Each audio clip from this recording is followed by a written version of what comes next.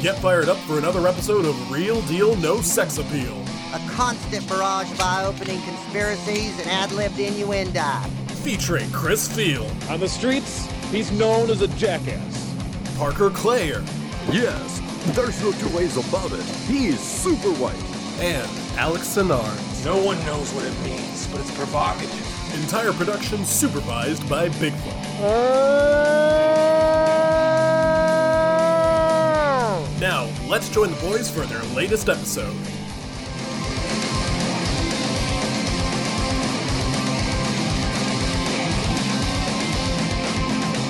Welcome, ladies and gentlemen, to another episode of Real Deal No Sex Appeal. My name is Chris. With me, as always, is Crockett and Tubbs. And we watched the Airship movie. A movie that happens to have Three Musketeers in it. I was really disappointed when the Musketeers didn't return for the sequel, Mortal Engines. My God. Now, this movie was, in fact... Next week's episode. I'm in. I have to admit, this movie is one of the ones I first heard about when I was working at the movie theater with Josh. And every single time I walked by, I was like, is that Michael Cera? Yeah, it is. Okay. And I didn't think about it at all until Alex watched it. Alex, can you remind me why you watched this movie? Nope. If we have to start explaining why we do things, I'm going to have to find a new podcast. I've got like three entries today alone. I'm pretty sure what happened was I was just like clicking around IMDb on an afternoon and like I saw this existed and I was like, all right, there's no fucking way that's real. So I watched the trailer and I paused it like halfway through and immediately downloaded it and hit play. I have a feeling that you watched Gaber and you're just like, wow, that was really good. And then you decided that you would watch this. I mean, you compared him to Michael Cera, which is one of the most offensive things anyone's ever said about Michael Cera. Yeah. It's up there with comparing him to Jesse Eisenberg. Right, yeah. Okay, let's, before we get into all that, Parker, do we have any news? I don't think so. I feel like there was going to be something, and then I just fucking forgot about it. Yeah, I don't... We're recording earlier than usual, and I have... Let me put it this way. There was a point that I was getting groceries while watching The Three Musketeers on my phone inside of a Tom Thumb because I was running out of time. I did not plan my day accordingly. Oh, I'm sorry. So I was just pushing a shopping cart while watching an airship battle. I hope you didn't miss anything. I've been better. All right, let's get into our jerks of the week. Oh, fuck. I can't believe you've done this. Do you guys have some? I don't have them off the top of my head. Yeah, I do. Yeah, let's hear it. Hey, Alex. What's up, buddy? Why'd you assign a movie with James Corden in it? Fucking asshole. Oh, man. My day wasn't going bad enough. Fucking Musketeers in. Oh, I know what's the list then. Like, oh, fuck yourself. He is so much worse at this than I thought. It's so much more annoying than he is as that fat shithead cat. I know. How could he get? How does this get worse than Cats? Like, It's the only consolation. The only consolation is that this character exists solely to be abused by other characters. They do that delightful piss throwing scene from Quest of the Delta Knights. Sometimes you just gotta throw some piss, man. Well, you never played TF2? Fair. Okay, my jerk of the week is Paul Wes Anderson for reminding me of Quest of the Delta Knights. My jerk of the week is everyone suppressing the information about what the fuck happened to the doc. Our truther campaign lives on another week. I feel like that's been a multiple jerk of the week. I feel like we should just move it out of jerk of the week and make it its own segment. Doc Watch. And our new segment, do we know what happened to Dr. Disrespect yet? No. All right, Chris, what did you watch this week? Isn't that like a Inspecting Twitter disrespect. I think it's like a Twitter account that should be, did the secrets of Dr. Disrespect's banning be revealed yet? Today? No. All right. So It's just look inside this cabinet I ordered. Nope, no clues in here. Let me just keep ordering them. yeah, just think about like a Scooby-Doo thing. Velma's looking inside of the blurry. He's got to be in one of them. Just keep buying, guys. Oh, running out of money. Okay, let's talk about what we watched recently. Well, this one's going to be a little embarrassing. Just sit down when I tell you about it. Don't try to get too hyped up. But, I've been going through the list, right? And so there's a lot of horror movies on there. Some of these are classics that I've never seen, and I finally watched a classic that I'd never seen before. But I'm glad that I finally got the chance to see it. Guys, I watched Psycho 2. Wait. And this is... Yeah, I mean, the first half. Now, Parker, do you remember Psycho? Do you remember, like, the shower scene? It's, like, in black and white, and they stabs her in the shower? Uh-huh. Well, the people who made this movie definitely remember it, because cold open, that's what the movie starts with.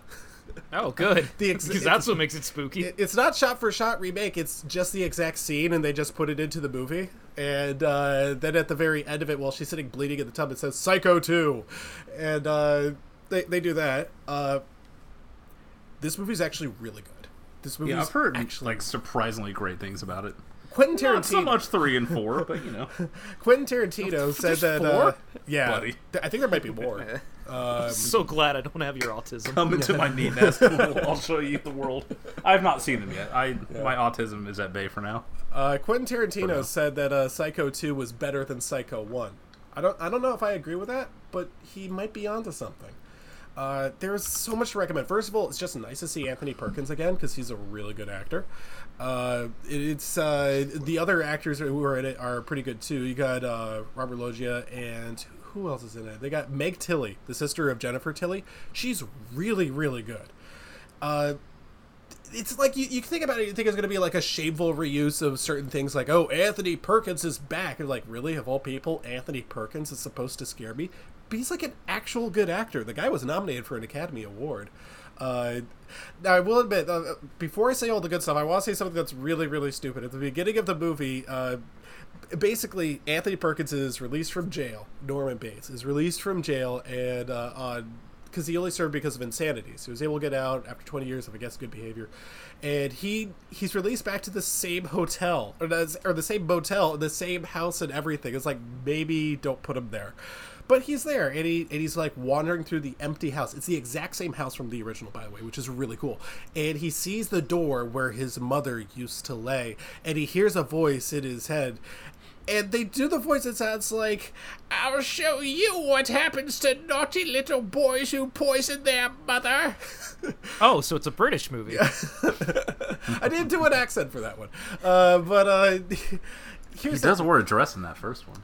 So here's the thing. Yeah. So he is back in the movie, right? And the murders start happening. The murders start happening again, which is obvious. It's going to be Psycho 2. It's not going to be a romantic drama.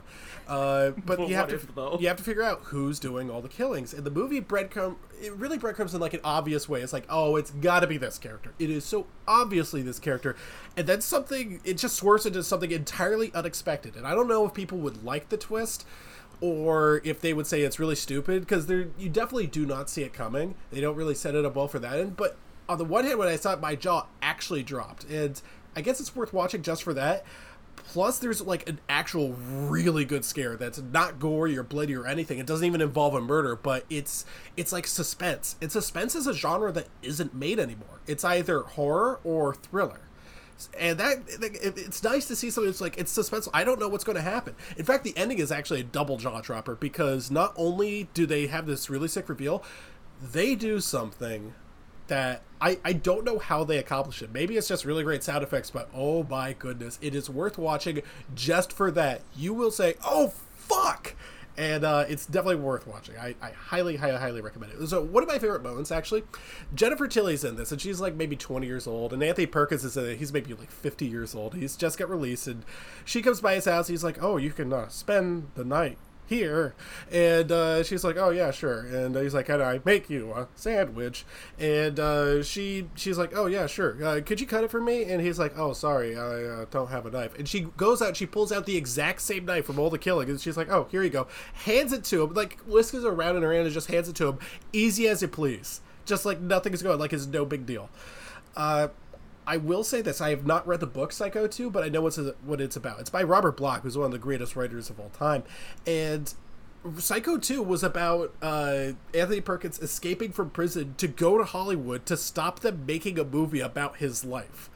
So, as far as insults to literary works go, you can't get much more insulting than this, but honestly, I'd rather watch this version of Psycho 2 than an adaptation of He Goes to Hollywood to Stop the Creation of... That sounds like one of those fucking... That sounds like a New Nightmare, you know? Isn't that the plot of Jay and Silent Bob Strike Back? That too, yeah.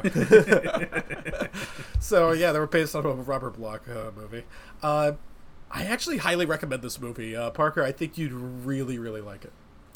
I always forget that that's a franchise. Anytime I'm like, all right, which ones haven't I watched yet? I never ever think of Psycho. Is it a franchise? That thing's been dead for a while. I mean, they made like 4 or 5 of them. They made like Yeah. 4 and a shitty TV movie that counts. They made that shot-for-shot remake, which is one of the most insulting things I've ever seen. Damn it. I mean, I've seen that. I'm Football so season's sorry. around the corner, folks. Is Ask it me though? anything about that movie. Vince Vaughn jerking off. That's all I can tell you. That's all I got. Okay, so... So Chris, to wrap up on Psycho 2, no airships, right? hold on. No airships. Don't ruin the... Okay. Okay, so the next movie I watched is a good movie that I hate. And there's not a lot of those. I think it's important to say, if you like really hate something, if you can still admit that it's a pretty good movie, then, you know, okay, go for it. And that's what I have to do here. The movie is Fatal Attraction. And it's not bad at all. It really isn't. It's well shot. It's really well acted. It's very, very well written in a very effective and realistic way with a surprising amount of restraint. And it tells a basic moral dilemma. It is, in fact, wrong to cheat on your significant other. Have you guys seen this movie? It has been eons. Yeah. I told you that I have not, and also for some reason I've always gotten it confused with Basic Instinct. I same. don't understand why. Same though. Literally every Okay, person thank God. confuses it with Basic Oh, Instinct. thank And God. here's I the thought I just reason. had poo brains. Yeah, here's the reason why. The lead actor is Michael Douglas, and he has very troubling sexual relations in this movie. So set the movie up for you. Michael Douglas is a high salaried attorney living in New York City, and he's got a beautiful wife played by Ann Archer, who's just wonderful, and a stupid daughter. And they go out of town to look at a new house near Grandma. Oh, I gotta live by her mother-in-law. Whatever. Then he comes across Glenn Close. And he decides that, you know what the hell? I'll just cheat on my wife with Glenn Close. And they have a torrid, brief affair, and then Glenn Close gets a little too clingy, and he's like, look, we really need to, like, cut this off here, because, like, I'm married, I can't really be doing this. And she decides, oh, no, you will be with me forever. And she acts... It's not a nice thing to say, but the movie is pretty clear. She is acting crazy over this, and she goes way too far.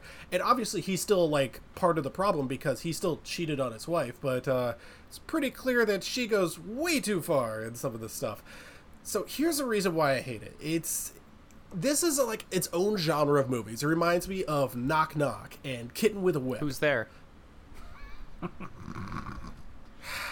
It reminds me of Knock He Knock. was on a and roll Kitten at with a Whip. everything. He just wanted me to shut up. No, I just haven't given you a who's there in months. That's right, yeah, because I haven't mentioned Knock Knock. So, yeah, it's a lot like Knock Knock and Kitten with the Whip, and the genre is a woman won't leave you alone, and that's misogynistic, because I don't know a movie where a guy does the same thing, you know? I hate Michael Douglas's character for cheating on his wife. I hate Glenn Close's character for engaging in an affair with him because she knows that he's married. And I hate that she kills an innocent animal. Parker, not with a little lady. Oh, trust me. Yeah. I think this was on that fucking Bravo 100 Scariest And the Moments bunny. list. The only reason I know this movie exists, I'm like, this doesn't look like a horror movie.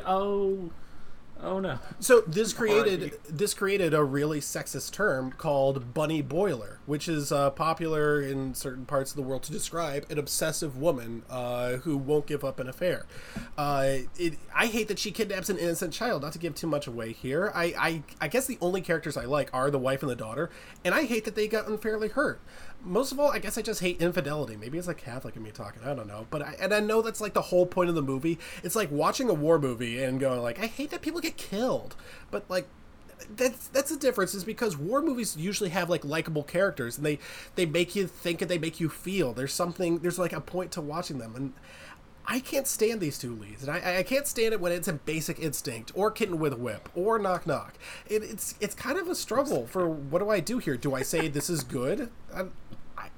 yeah, I guess it's a good movie, and there are parts that are kind of scary because it feels so realistic.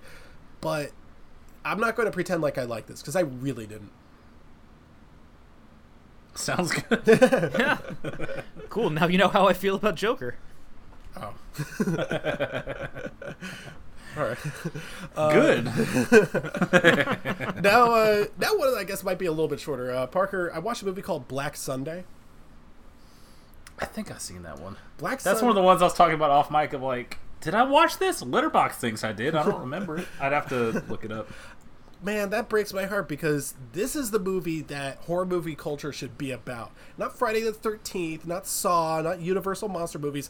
This is the movie that you should like obsessively research the behind the scenes bullshit. This is the movie where you get the poster and you hang it in your room. This is the movie where you watch it on Halloween. This is like so good. So basically, Okay, shit. Sorry, I haven't watched this one. Not to cut you off. no, it's okay. I was starting to feel super guilty. I'm like, wait a second. Yeah, it's an Italian movie that was dubbed into English, and it's like about this witch who was burned at the stake, and she comes back from the dead. But because it was made in Europe, they could get away with a lot more of those gory special effects than you could with American movies in the 1960s, and it's like actually really entertaining and really good. So I definitely recommend Black Sunday. I've had this on my hard drive since I think last year when we were just binging shit like mad. I haven't gotten to it yet. I don't know what I'm confusing it with, but I watched something very, very similar, but it's not this. Okay. But, all right, if you like it, shit, Yeah. I'll watch it. I really liked it. So I was in the mood for movies with, like, you know, Satan in the title, because this was originally called, like, The Mask of Satan or something like that. So I finally watched Satan Tango. A second. You know brain's that not. Satan Tango, I guess you might know it by. Hang on, let me look at it. I'll let you look up Satan Tango, and you will know why it's so distinctive. Oh. Yeah. Parker, would you like to read I out? see. Would you like to read out that runtime? I got tired just seeing 432 minutes. What the fuck? I forgot that this is something you've been threatening me with Yeah. for ever, really. So this is the thing, is like, I know I can't actually threaten it with you because you'll just not watch it. yeah, right. Yeah. Like, there's like a sort of those like, come on, I got to go through the dare sort of thing, but like, it's the same thing with the seagull. You just wouldn't watch it. Correct. Satan Tango The is Washington extremely well seagulls. known for being a 7 hour 30-minute movie or something like that. It's in black and white. It's in Hungarian, and Fuck is wrong with you? the average shot length, I think, is well over a minute and a half. And Oh, cool. So Ari Aster worked on this? Say my average shot length's 1.5 up top. Oh man, I put it on. Sort of like, you know what? Time to just watch it. I want to watch it all in one sitting, which is apparently the preferred way to do it. From who? I'm sorry. I'll let you finish. I don't think anybody's ever actually watched this movie. I think it's just like that Lions beat writer talking about Matt Kessler. I think maybe that's the thing, because I want to take one from Kevin Murphy on this one. This movie dares you to pay attention. When I say it's in black and white, you're like, oh, it's going to be boring. That's not what makes it boring. What makes it boring is that they're all farmers and nothing happens on their stupid farm. God. This is nothing I hate more than farmers. They're just farmers in, like, bumfuck Hungary in, like, black and white times. They're just saying, you know, Erebius is coming back. Chris. Who the fuck cares? Chris, bumfuck Hungary is redundant. That's a fair point. So, If they're so hungry, just grow some food, dude. Shit, I thought the farmers. I've been drinking. shout out to the sauce. Got it down here. So, I like it. so anyway, I don't know, dude. the best way that I can possibly compare this to anything is this is the Metal Machine music of movies. Like, you put it on, be like, oh, you guys want to see like a really good movie? And like, you put it on. The opening shot immediately is just like, okay, I get it. Really funny joke. Because it's just a bunch of cows. It's just a bunch of cows, and it's raining. It's on a farm. It's in black and white, and nothing's happening. Chris watched the Ram Ranch movie. is like, and the same thing with Metal Machine music is you put it on as a joke, and you put it on like your favorite movies list as a joke. You don't sit there and you watch the entire thing unless you're me. This is something like they put on fucking Hey Arnold, like, oh, we're gonna watch a movie in class today. And it's just the whole period of them watching people in Hungary wrestle cows around. They don't Why, even do that. communism No. was bad. They just talk to each other. You know, Erymius is coming back. I mean, but is he though? He does come back, and it's like different people's Alright. perspective on Erymius coming back. I was just making sure he actually came back. This wasn't like a bait, like Thin Lizzy. No. Unfortunately, it's in real time. And you have to watch him walk all the way from fucking Slovakia. Oh no, his shoe's untied. Oh my god, he's gonna stop. Oh come on, man, just get with it. Oh, look, he's going inside that racetrack to grab some taquitos. We're going to be here forever. Okay, so the next one I watched is an actual really good movie. I watched Day of the Dead.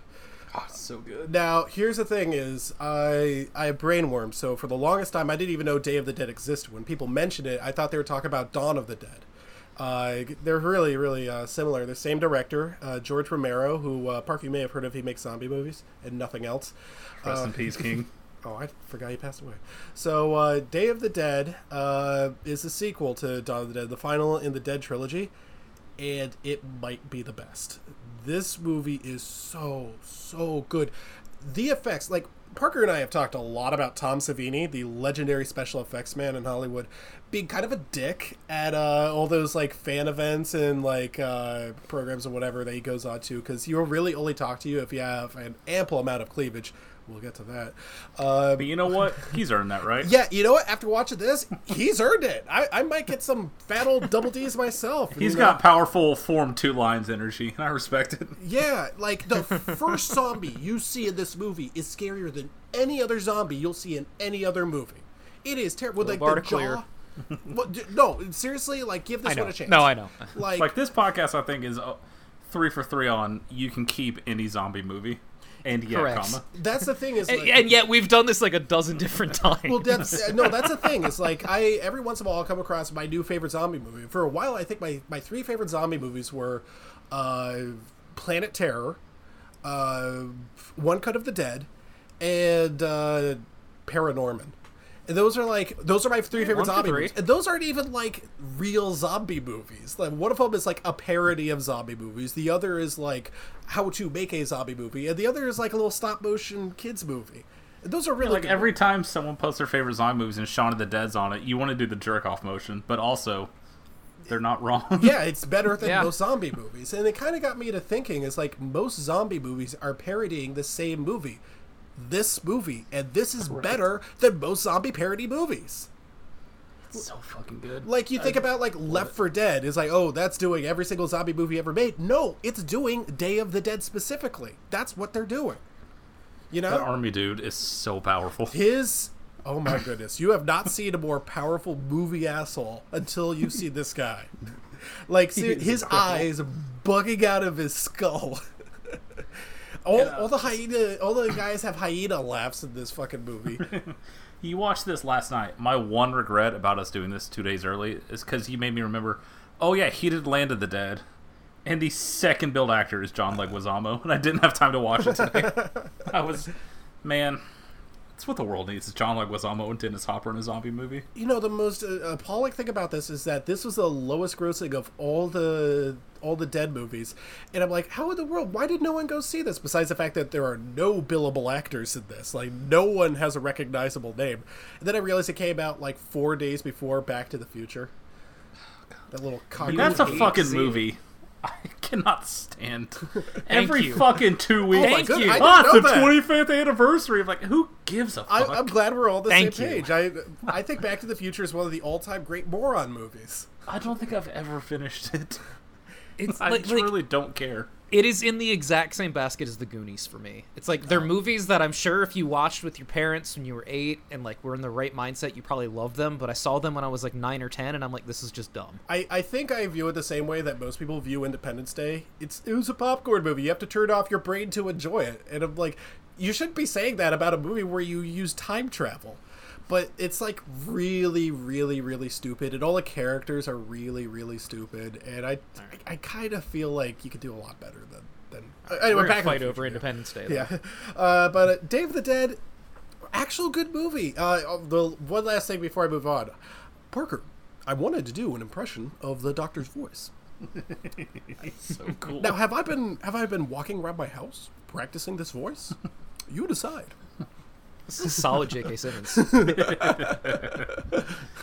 Big shout out to him getting all of this money promised and like, all right, it's gonna be R-rated, right? He's like, no. Like, all right, cool. Well, here's half your budget. Then rewrite the movie, dickhead. It's George Romero. I'm sorry. Never caught a break his whole career, and then right before he died, The Walking Dead became the biggest thing on the planet. this was It hurts my heart every time I think about it. Yeah, this movie is so. Everyone should watch this movie. You know, don't watch this. Don't watch. I don't know any other zombie movie. Watch this one. Now, speaking of, Motherfucker made 2 masterpieces and also Creepshow, and was like, "Oh, what's your script? There's no zombies. No, we're not funding that." Like, God damn it, breaks my man. heart. So one last one here. I watched another movie, but I didn't really finish it. So I finally watched Battle Royale because Michelle was getting on me. Hey, how have you not seen Battle Royale? You got to see this. I'm like, okay. I put it on. It's a really good movie. I'll admit that Battle Royale is very good, but every single character is so fucking stupid, and it really starts to get to me. Like, okay, here's the rule. Yeah. Yeah, so you're familiar with Battle Royale, right?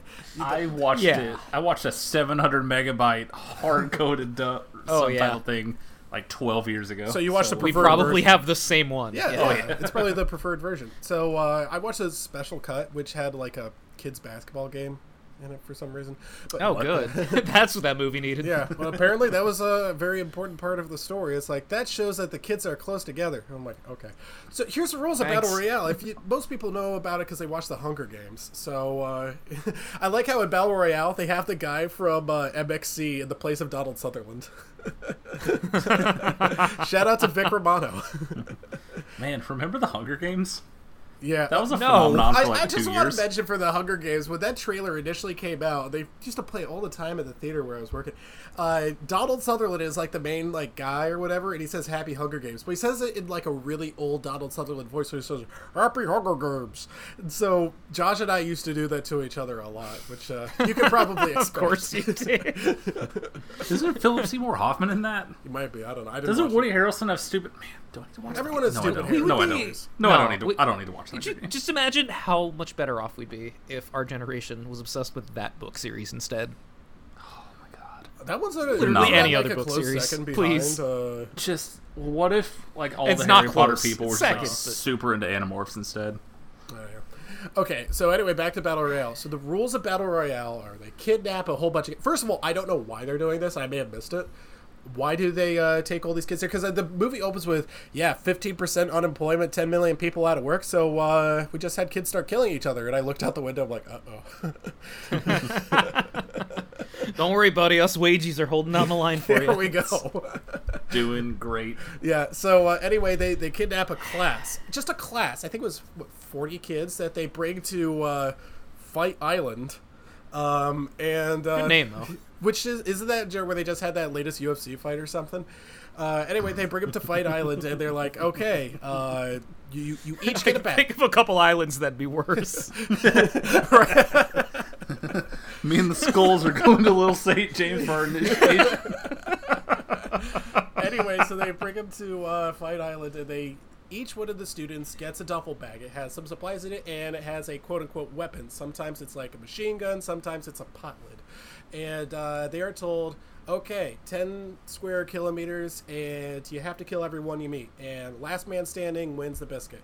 And if there isn't one single solitary winner by the end of this, all your heads explode, like those little necklace bombs like in Suicide Squad. So God damn it. do it or else. And like, okay, those are the rules, and those rules are pretty ironclad. And the movie makes it very clear that they will kill you. Like, they kill a whole bunch of the students. There's a whole lot of blood in there. We'll get to that in a bit. But that being said, if you're one of the students in this movie, shouldn't you just follow the rules? I know it's kind of tough. Oh, I really like that girl. Oh, I haven't lost my virginity yet. Oh, I really like that. Whatever. Same. Just kill every person you come across. Wouldn't that make sense? You only have 3 days. like, it only makes sense to just go fucking Rambo on this. And yet there are multiple occasions where students will encounter each other and just be like, no, you go on ahead or something. Why would you keep them safe? Why wouldn't you just try to kill them? I understand, like, oh, we'll create these bombs to try to take down the system, which, by the way, didn't end up working out for him, does it? But and maybe I'm missing the point of the movie. Maybe the movie is supposed to be satirical or something like that. It's like, oh, the relationships and see how they get broken down or something like that. I don't know. Maybe I'm missing it, but it feels like every character is really, really stupid. And it kind of makes the movie a little tough to watch in that regard. That being said, I did have fun with it. I like some of the effects. I like, although watching this right after Day of the Dead was like, oh, this came what the fuck? Like 15. That's a whipsaw right there. I know, it's like 15 years afterwards, and like the movie that's 15 years older has so much better special effects than this. But one movie had Tom Savini, and the other one had some Japanese guy who I'm not familiar with. So what are you gonna do? It's a fine movie. It's pretty decent. I like that it led to a whole bunch of influences, such as The Hunger Games, PUBG. If 7.5 hours. if someone were to come up to me and say, hey, name a movie that high schoolers like, it would be one of the first 5 things I named. Right, yeah. Which is both a compliment and an insult. Because a lot of those movies are good, but some of those movies are like Equilibrium and Boondock Saints. Oh, yeah, those 3 are in the exact same. Like, oh, I remember Battle Royale. That's when I watched the Boondock Saints like 5 times and told my friends it was really cool. That's why I haven't revisited it, because it's like, man, sometimes you just want to keep a good memory. Yeah, well, yeah, like Chris did in 2019. Yeah. All Saints Day, huh? That's a lot really of Saints. all of them? Well, I am That's a Catholic, all of them, man. So. Anyway, Battle Royale. I just want to make that. First of all, Quentin Tarantino said that like this was his favorite movie. He said if I could make any movie that I hadn't made already, it would be this movie. And I did some more digging. Apparently, this was super controversial when it came out. Like the Japanese Parliament tried to get it banned and didn't succeed. In fact, they made things worse because people are like, what's all this hype about? We're going to see this movie. So it's one of the top 10 highest grossing movies in Japanese history. So it came over here, and many people acquired it illicitly through 700 megabyte files. And it became very popular, and obviously it influenced the Hunger Games. First of all, the author of the Hunger Games said that she was like, yeah, well, I saw that people were poor in Iraq, so I wrote the Hunger Games. Fuck you. You watched this movie and you wrote a book about it. Look, like, I'll joke aside. When you're 13, someone's like, here's a movie where a bunch of kids get put on an island and murder each other. Not gonna not download it. And then also when they remake it, but instead of Japanese kids, it's Stone Cold Steve Austin. I'm not gonna not watch it. So I'm watching. Forgot about that. So like I'm watching. I'm like, where's the controversy here? It's really not that bad. The high schoolers are talking like real high schoolers, which I kind of like. I think maybe it could be all the blood. There is a significant amount of blood, but the gore is nothing compared to Day of the Dead, I'll tell you that much. And maybe it's the fact that it's kids. I think that's the reason. It's like, oh, it's all these kids doing violence to each other, because you'll notice in a lot of horror movies, you're not going to get a dead kid. When you kill a kid, it's like, oh, shit, they're serious. And you guys know how I feel about violence against children, but in this movie, this movie, that's kind of like the narrative. If that's your conceit of the movie, I guess I'm okay with it. Plus, they're killing each other, and I'm, whatever. But last thing to mention about this, I think the real thing that I loved about Battle Royale is that little training video that they watched beforehand. With that, there's no other way to describe the host of that video other than live action anime. It's like the funniest thing I've ever seen in my life, and I can't speak Japanese, but I wish I could quote her on it because it was really, really funny. I think I'll do it for a rewatch. Yeah, I don't think I'll hate it. It's just, I'd say stick to Psycho 2, try Fatal Attraction, Battle Royale. Maybe you've got better memories of it than I do. I don't know. There are parts that I really, really liked, and other parts I was just like, I've seen better Japanese movies. Lord knows, I've been burned enough times by going, I might not hate this. And then 90 minutes later, just, oops. Okay, speaking of oops, sorry it took so long talking about all those movies. Alex, what did you watch? Hopefully a 7.5. Oh, don't worry. I also watched a 7.5. No. Yeah, great. Parker, buddy, how much of our Miami Vice conversation was on Mike last week? I think a lot of it, right? Look, I haven't dove in because I'm waiting for the world to shut down a second time, so I figure I just put it off for like 2 weeks and then I'll have a chance to watch everything. But I did, I did watch an episode because I was scrolling through just reading the episode blurbs because, you know, like, it's fun sometimes. I see one where Crockett gets a concussion or something and becomes his alter ego, who is a coke seller. And you guys, he fucking forgets who he is and starts selling drugs. It's incredible. God damn it. Because it's like the 80s, so like it's a character that looks exactly the same but like with slightly darker clothes on, but also it's Don Johnson. It's fucking amazing. I need to watch more Miami Vice. Same. I'm assuming if you watched the Grudge thing that we'll talk about it when you're up. Not yet. It's. I was gonna binge it today. Then I woke up to a text and went, Oops. "Oh shit! I have to watch the Three Musketeers now." So, only other thing I watched. You guys, it's a real shame The Perfect Storm is such a saccharine movie. Because there is so much episode-worthy material there. Man, that is a movie I've not thought about in a long time. What is The Perfect Storm? I don't remember this. It's George Clooney and Mark Wahlberg on the fishing boat that gets caught out at sea. Good. And also they're from Boston. Oh, hey, yo, let's go. He got my Chris, attention. I feel like you've never seen this, I'm assuming. Correct. based on what I you're don't saying. even think I've heard of this. There's no way you haven't heard of The Perfect Storm. Maybe- I probably Everybody's just seen forgot that about fucking trailer shot of the boat going like vertical. Like I can see it. That's all I've seen since you brought the name up. I think I Correct. forgot about it or something. Chris, at some point you'll watch this movie and you'll be furious because Diane Lane's accent is the worst thing I've ever heard in my life. It is like I am not from Boston. I do not like people from Boston. Hey. I love making fun of bad accents. This is so bad that like even I was mad. But you called it It is- saccharine. Is this like a decent movie? It is good if you're grading on the curve of like late 90s, early 2000s disaster movies. Like it's well acted. The cast of this movie is incredible. Okay, so like the fucking like other characters on the boat are John C. Reilly, William Fichtner, and John Hawkes. What the fuck? And also we get local weatherman Shooter McGavin. God damn it. Okay, so that's how this happened. Yeah, basically. Like, it's good. Like, Mark Wahlberg's actually good in this movie. George Clooney is pretty miscast in this movie, but it's fine because he's George Clooney, so you don't really care. It's a good movie. It's just, like... I wanted this to be, like, 20% stupider. Which, you know... I remember the trailer you're talking about. I was like, oh, this looks like a real movie. Yeah, That's why I think I've never thought of it, because it came out when I was a kid, and I was like, oh, this looks like a real, actual drama. That's It's like, it's a real movie in, like, the same sense that, like, Twister's a real movie.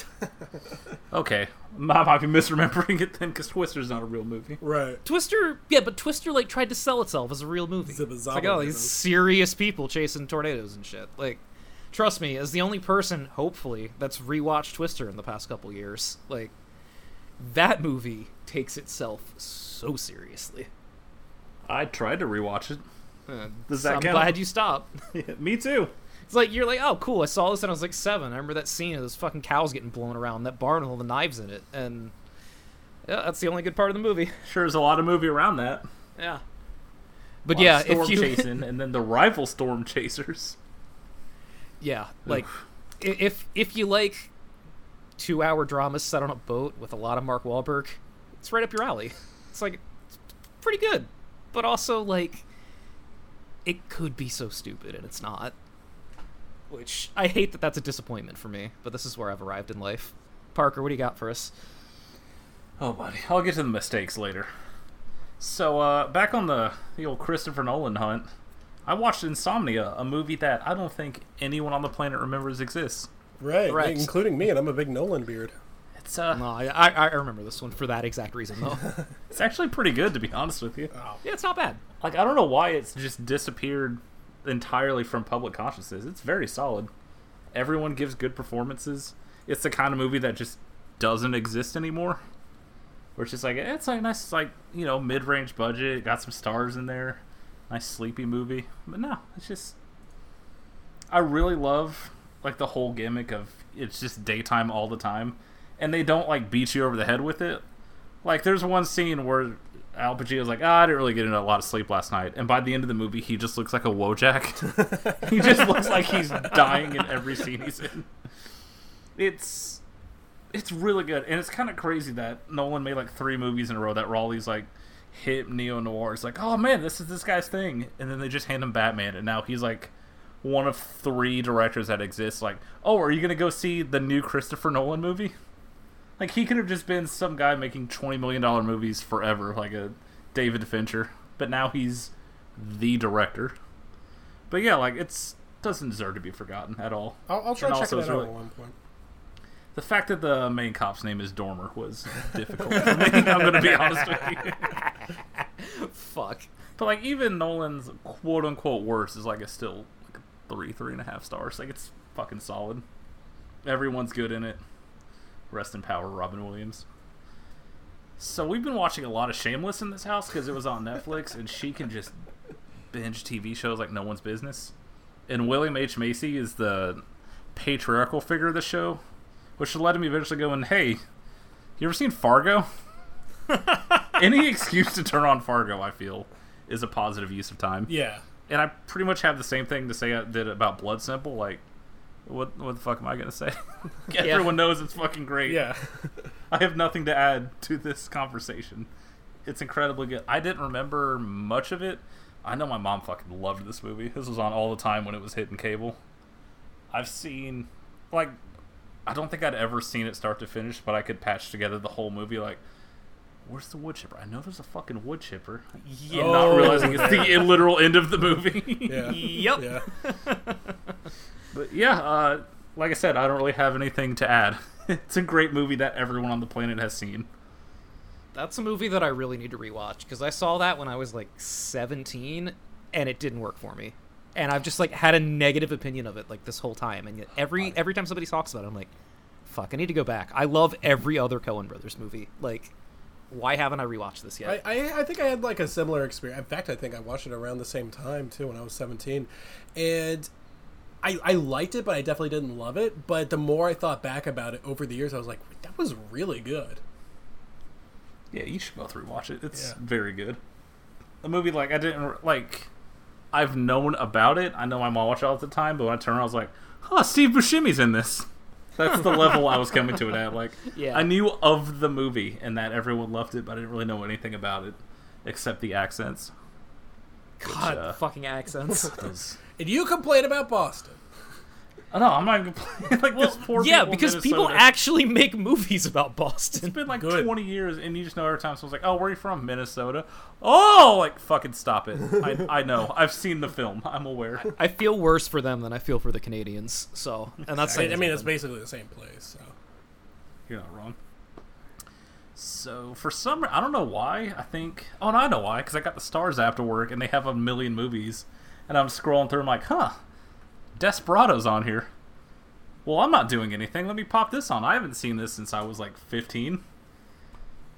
I've never in my life wanted to see 2 people in a movie fuck each other more than Antonio Banderas and Selma Hayek. It is almost unfair how attractive both of them are.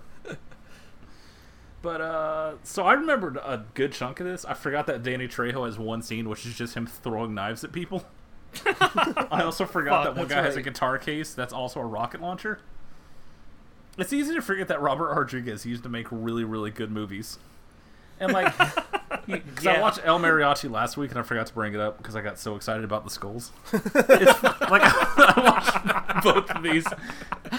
Sorry. Like, you can take like, his first couple movies and go, well, you know, he did it all by himself. Like, he wrote it, produced it, edited it, directed it, did all the effects. And then you say the exact same thing for, like, the second half of his career, and they have very, very different meanings. Yeah. Well, he did it by himself. Like, yeah, I can fucking see that. George Lopez looks like a nightmare. Like, El Mariachi almost sent me spiraling when I looked up the budget. Like, 7,000. Okay, I'm gonna go lay down. I've spent more than 7,000 on so much inane shit, and he made fucking El Mariachi. It's fine. Okay, this is how we finance the studio. We sell off all of Parker's Funko Pops. Dude, see you in hell. It's great that that's the number you went with because I spent my afternoon looking at car listings on Craigslist and going like, should I buy this old prison van for $1,800? Oh man, yes. Prison van? Yeah. prison van, Chris. It's our driving studio. Oh my goodness. $1,800. I just love the idea of you picking up me and Josh and taking us to gay He's like, all right, baby you jail. guys got a ride in the back. Sorry, this is the only way I know how to get to the Orioles game. Handcuff Josh to the seat. Special work release program. I get a really great parking spot inside the stadium. Guys, it was this or the Mini Cooper. What do you want from me? I like the Meme-mobile. So anyway, you know, if we do need a mobile studio, $1,800, not a lot of money. That is not out of the I question. like the idea of us driving and just being like, so George Lopez's face. The bus just starts swerving. So I explain, no, it's a secret society and they control everything, right? His dad. I got shifting into fourth here. Chris, don't jump out of the door while I'm talking. It's just the Yu-Gi-Oh movie. It's fine. It's fine. Chewing off my own leg like a wolf trapped in a bear trap. So, anything else about El Mariachi? I just imagine we'd have a TV set up in the back with 3 regular N64 controllers and 1 Mad Catz I controller. think Josh used the Mad Cats. It's just a fight whenever you get in. Instead of calling shotgun, you just call not Mad Catz. Yeah, to be fair, Josh could probably beat us with the Mad Cats. So, Parker, question: what does El Mariachi mean in English? The mariachi. Oh, okay. I had to get that out of What there. did you expect me to say? I needed that. Okay. For record. Okay, so we said in the beginning, I said, if we have to explain why we watched a movie, we're all in trouble here. Especially me. Let me preface this with a question. Y'all know that feeling when certain substances kick in and you're like, oh man, what's the deal with this movie? And then you hit play, and by the time you're more clear-headed, you're like, I'm already an hour in, I can't turn this off now. Yeah. Every single Squatch movie, dude. Because sometimes you're on Disney Plus and you're like, what's the fucking deal with Maleficent? Why does this exist? And then you sober up, you're like, man, this is almost over. So here's the thing. This came out in 2014, which means for like almost 6 straight years now, anytime I've come across it, I've just looked at it and been like, what is this? Why does this exist? Who is this for? Who saw it? And, I was not of clear and present mind and hit play. I still don't have an answer to that fucking question. I don't know what the fuck this movie is. Did I ever tell you my Maleficent story? I have a feeling I could piece together that involves a female. Yeah, okay, but I'm willing. I don't think you did this on your own. 2014, I was in South Korea, and I was talking to a girl who I'm now very, very close friends with. Her name is Jihei, and one of my closest friends in the world. And we had met through a dating app of some sort, and I was like, hey, how about you and me? Let's go see Maleficent or something. Or I just wanted to see a movie, and she's like, we went to the theater, and the only thing that was in English was Maleficent. Everything else was in Korean, no English subtitles or anything, so it was... otherwise, I'd just be sitting there wasting my time. So she was like, no, let's see Maleficent. I'm like, okay. We get in there, and... first of all, Parker, should we talk about her morning after scene? Oh my God. That, because that's... Do you get it? Yeah, that's... It's like sexual abuse. Do you get it? That wasn't even... We're saying a lot in this movie. I mean, that's a we know what that metaphor is. It was like really, really kind of hard to watch, and everyone's just kind of looking around here. First of all, Parker, did you watch this because you liked Angelina Jolie so much in Hackers that you're just like, yeah, more of it? I mean, not consciously...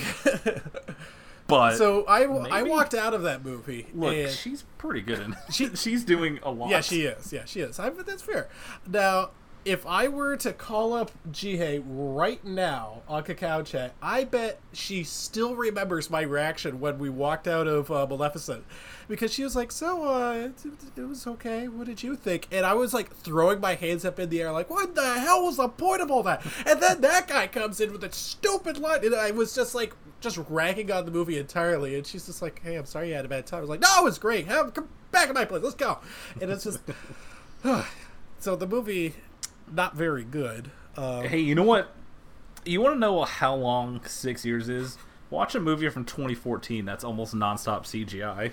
Holy Jesus, what a hideous looking movie. Yeah, in that movie, I bet that doesn't hold up well at all. Like, It's directed by a first-time director who did a ton of like visual effects work, including winning an Oscar for Avatar. So why is this movie so fucking hideous? It is. Every scene is poorly green screened. There's a whole ton of little critters. The fucking Chris, the CGI fairy godmothers. Christopher, I know you remember. The most hot, scarier than anything you watched this week. I care fucking to you. Yeah, I'm not gonna lie. The movie sticks to like the roof of your mouth like peanut butter, but not in a good way. It's more like Marmite or something. It's just you don't want this in your memory hole. And as far as watching it on a date, there's better ways to spend your time. That's all I'm saying. The fucking bad guy is the guy from District 9. What is this fucking movie? And then the twist is that they just did the twist from Frozen. Yes. Like the whole, like, I didn't realize, like, oh no, it's just Sleeping Beauty from her perspective. Like, okay, that doesn't seem like it should be a movie, but whatever. And then it just ends like, oh, actually, she's not evil at all. She's just, she was betrayed, and that's why she's bad sometimes. Look, I'm not necessarily against the idea of taking a classic, well-known story and flipping it so that you do it from the villain's perspective. For example, when the Cruella de Vil movie comes out, we're all going to God! Damn off. Have I not suffered enough for this show? I can't believe they're... Again, remember, Riot Girl Punk Cruella de Vil movie. You say remember as if I could ever forget, which is interesting. I forgot, so I am now upset. Then she just fucking gets her wings back. It's what... When that stupid goddamn crow, which I've had to watch this whole movie, is the thing that turns into a dragon and not her. Fuck out of here. Well, that's the thing, is like, to me it's kind of like the superhero thing. It's like you can't cast this really well-known, handsome, or beautiful actor or actress in a role as a superhero who wears a mask constantly. You have to have a bunch of scenes where they take off the mask to remind you that's really that actor underneath there. They're still that pretty, And that's unfortunate because, I'd like to see Angelina Jolie transform into a dragon. I dreamed about it after I watched Hackers. But, God, I want her to step on me so bad. Parker, you're kind of dodging the question here. I'm going to just pose it to you. What'd you think of the sequel? Buddy, I'm glad you asked! I knew it. You want to know what I thought of it? Did he give a mouse a cookie, man? I highlighted it, clicked it, and saw it was 2 hours. And I almost put my head through a goddamn wall. But at that point, I had supplemented with other things, so we were rolling again. We're doing great. Yeah, your thumb clicked play. It wasn't you. I mean, I was not in control of my actions for most of that night. I slept very late today. It's fine. Now, Chris, you may remember the first one ends with a pretty tight bow on it. Not really any room or need for a sequel, except for the fact that it made $700 million. So that's just how that works. Ending with a tight bow is one way to describe it. It just ends like Sleeping Beauty. Like, what are you supposed to do with it? The answer is to have Queen Michelle Pfeiffer try and murder all the fairies. Which, to be fair, I'm in favor of because they look so hideous. That's... The plot of the movie is Michelle Pfeiffer waging war on all the magical creatures. This movie is rated PG, and I think about 300 fairies get murdered. It is one of the most baffling things I've seen in a long time. I don't know how this exists, or why it was in theaters, or why it also looks so bad, considering it came out, like, last October. It is heinous. The third act of the movie is just like a giant all-out war where there's a whole bunch of other people that look like Maleficent, and there's a bunch of like tree creatures, and they're all fighting. And the movie ends with Michelle Pfeiffer getting turned into a goat. I'm still like, I had to go to the Wikipedia because the things I ingested were stronger than I anticipated. So there was definitely a moment of like, I must have missed something. Surely she's not a fucking goat. Nope, it says right here, Hypersonic 91 is confirmed. She's a goat. I didn't write that. It is. Like, the whole second act has a bunch of action scenes that are so fucking dark you can't see anything that's happening. It's... I don't know what this movie's trying to be, but it's not good, is the correct answer. If it wasn't so goddamn stupid, I would have already forgotten it by now, but it's so profoundly stupid. And I looked up like, okay, who directed this movie? I was like, oh, they were so impressed with this guy's co-directing of Pirates of the Caribbean, Dead Man Tell No Tales, that they gave him Maleficent the sequel, which I still don't remember the subtitle of. And Did it have one? It sure did, but Okay. put a gun to my head. I'll I can take tell your you word what the for fuck it, it was. 'cause I don't remember ever hearing one. It's I mean, there's a scene where she like, that implies that like most of the reason she hates all these wood creatures is because she's like allergic to grass, and then she locks a bunch of them into a church and tries to gas them to death. It's As one one of is those apropos to do. fucking insane things I've ever seen in a PG-rated, humongous budget Disney movie. I don't know why this exists. I'd love, if I cared about this movie more, I'd love to figure out like who was pushing for this, who wrote this. Why are we trying to do all these metaphors about like colonialism in this weird fairy movie? And also, there's a phoenix, and don't worry about it. You're absolutely fine. I mean, it kind of feels like it's just Disney saw one of the movies made a lot of money, so they're like, hey, more money for the money machine, you know? What? But it's Disney like- would never do that. It's like 5 years later. Like, 5 fucking years to be like, yeah, you know what people are clamoring for? Can we get another Tron? Shut up, nerd. We need She's gonna put Well, on actually, here you go. she's gonna put on the dragon horns again. I don't understand what the fuck this movie is. I feel like if I watch it stone cold sober, I would have much less laughter, but it's fucking crazy. I was definitely stone cold sober when I watched it, so wouldn't recommend. Parker, you are the only person I know who actually watched the sequel. Look, it was on Disney Plus, man. We pretty much made the pact of like, we hovered over it, we looked at each other like, look, if we don't do this now, we're not going to wake up tomorrow and be like, oh, we should watch the sequel. No, it has to be now, or we will never, ever sit through this movie. Which I feel is a correct assessment.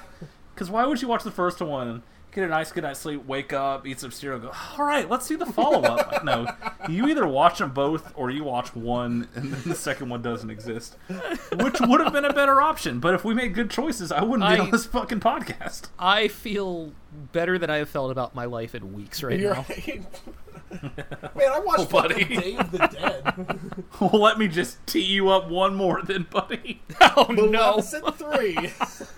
Oh, God. No. Your boy is out. I'm never again. Say that. There is no list that will ever be on. Only takes two. Wait a second. Guys. Let's all be reasonable here. I would almost say I'm glad I watched them because they're fucking insane and shouldn't exist, and Angelina Jolie is clearly having much more fun with this than I see her having most movies. But also, man, that first one is really rough. I can't really. It's another one of those "who's this for" sort of things. I guess it's like those Disney obsessive adults, maybe. Your guess is as good as mine. I don't plan on meeting any of them. Correct. If I work with them and don't know it, I'd like to continue not knowing. 'Cause it takes a lot for me, of all people, to look down on someone. But goddamn, Now, Parker, you know what they say: normal people are just people you don't know very well. So it's funny, Parker, because now that Disney owns Star Wars, you're one of those Disney people. my passion for Star Wars has been stomped out of me. Please refer to our previous episode on the Rise of Skywalker. We'll see what he And says me and when my the next friends one comes attempt out. to marathon 7, 8, 9, getting an hour into 7 and going, man, fuck this, and then watching Bloodshot. I will never forget Parker just saying in the middle of it, I don't even like this anymore. Guess I'll just rewatch the originals like once every couple years and be done with it. You know, when you like see a movie, you come across, you're like, oh man, that looks fucking stupid. I should keep that in the back of my mind. And then you forget it for a while, and then something else brings it up, and you just feel like that joy just swim through your body of like, oh my god, this beautiful gem that I forgot existed that I get to bring to the show. Sometimes you just open YouTube and see, oh, half in the bag. Aqua Slash. I remember this movie, and you do a little dance, and you know that you get to tell your good friends Chris and Alex about a movie about someone murdering people at a water park. All right, you watched Jaws 4. Or Jaws 3. Sorry, it was Jaws 3 that did that. All right. Aqua Slash is a feature film that is 71 minutes. It is about a whole bunch of high school kids graduating, and they go to celebrate at this water park because that's just what you do, I guess, when you live in Canada. Because, by the way, they attempt to hide their Canadian accents for, I'd say, like 15 minutes before that's just out the window. There's no attempt made afterwards. And it just happens to be the, like, 25th or 35th or some bullshit anniversary of insert death. It doesn't matter.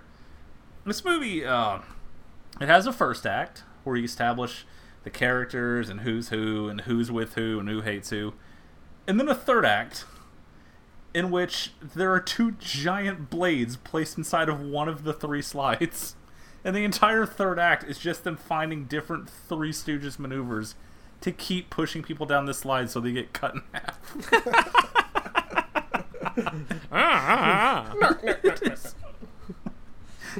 Like, literally, two giant blades are put in the middle slide so they form like a giant X.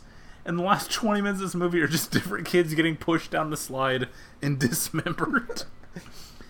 The gore is so much better than it has any right to be for such a piece of shit movie. There is so much blood. By the end of it, you know, like when you go down a water slide, there's like the little pull afterwards and then you get out. That whole thing is just soaking red for the entire end of the movie. There's just constant, like, chunks and body parts flying down the slide. And, like, after the third person goes, you would think someone would be like, hey, you hear that screaming? Because there's, like, 8 kids at this graduation. But that's all they could afford. And, like, some guy goes out the door and I'm like, guys, you can't go down. It's so fucked, everyone's dying. And this black kid, who has his hair like Goku, it's just spiked straight up, just grabs this kid and throws him down the slide so he gets cut. Fuck. This movie has simultaneously more gore and dead kids than you would think it would, but also not enough. Oh. It's a real paradox. Like, the fact that it's 71 minutes was the only reason it did not ruin our night, because when the credits rolled, she looked at me like, who the fuck told you to watch this? The answer is nobody. My brain just sucks. But yeah, it is a movie with 50 minutes building up to them going down slides, and then 20 minutes of people going down the slides and being cut into pieces. That fucking rules, dude. And it's called Aqua Slash. It fucking sucks, man. That's all I have for this week. I was up till 4 a.m. getting drunk and watching Maleficent. That's all I have. Oh, jeez. I still don't know what the worst movie I watched this week is, so you figure that one out. They all had wings, but they did not have an airship, so... Okay, let's... Well, I know what the best movie you watched this week was. Correct. Okay, let's talk about the airship movie. Now, I mentioned the last time that Alex brought this up that I'm familiar with the book, written by Alexandre Dumas, back in like the 1800s or something like that. And sure. This movie bears virtually no resemblance whatsoever to that work, so I'm just not even going to bother saying, well, in the book they did this, because it's pretty much impossible. I do now. Correct. Here's the thing: is Alex, I'm not sure how familiar you are with this director's oeuvre, but Parker and I went on a journey without you. Sorry, and we watched a number of his movies and did a few episodes about them. So we are intimately familiar with Mr. Wes Anderson. You don't have to worry. We're on the same page. So the opening, Parker, if this is a little one for you and me, it's like, it's 17th century. It was a global war that would sweep the entire world. Remind you of anything? Yeah, the nerve of this... Fuck yourself. When this movie just fucking opens with some Lord of the Rings map and a voiceover, I'm immediately just on guard. Like, God damn it. I've been tricked yet again. And, like, as it's starting, I'm thinking, the thing we're all thinking is, who's this fucking movie for? Like, why does this exist? And then it zooms in on that villa, and I think, oh my god, this is supposed to be Assassin's Creed. And then 3 seconds later, he emerges out of the water and murders them, and I realize, god damn it, someone played Assassin's Creed 2 and thought, It's much easier just to use a public domain thing than to license this from Ubisoft. yeah. So that's the thing is like they zoom in on all the characters' names, and you can say, "Hey, it's Athos and Aramis and Porthos and Milady." Now, here's the thing about Athos, Porthos, and Aramis is no one who read the book is going to watch this movie besides no one literate is watching this movie. So no one's going to go, all right, Athos, he's my favorite one. Like, why are we going to do that?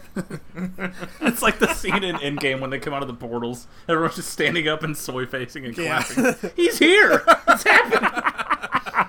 Also, big shout out to me looking this up on Wikipedia. Did anyone bother to read the little intro paragraph? No, Good, because you'll know exactly what I'm about to say. let me hear it. It is based on the Alexander Dumas 1844 novel of the same title, with clockpunk elements. What? That's just what it says on the Wikipedia. That's There's nothing you can do about Oh my god, I'm never going to sleep again.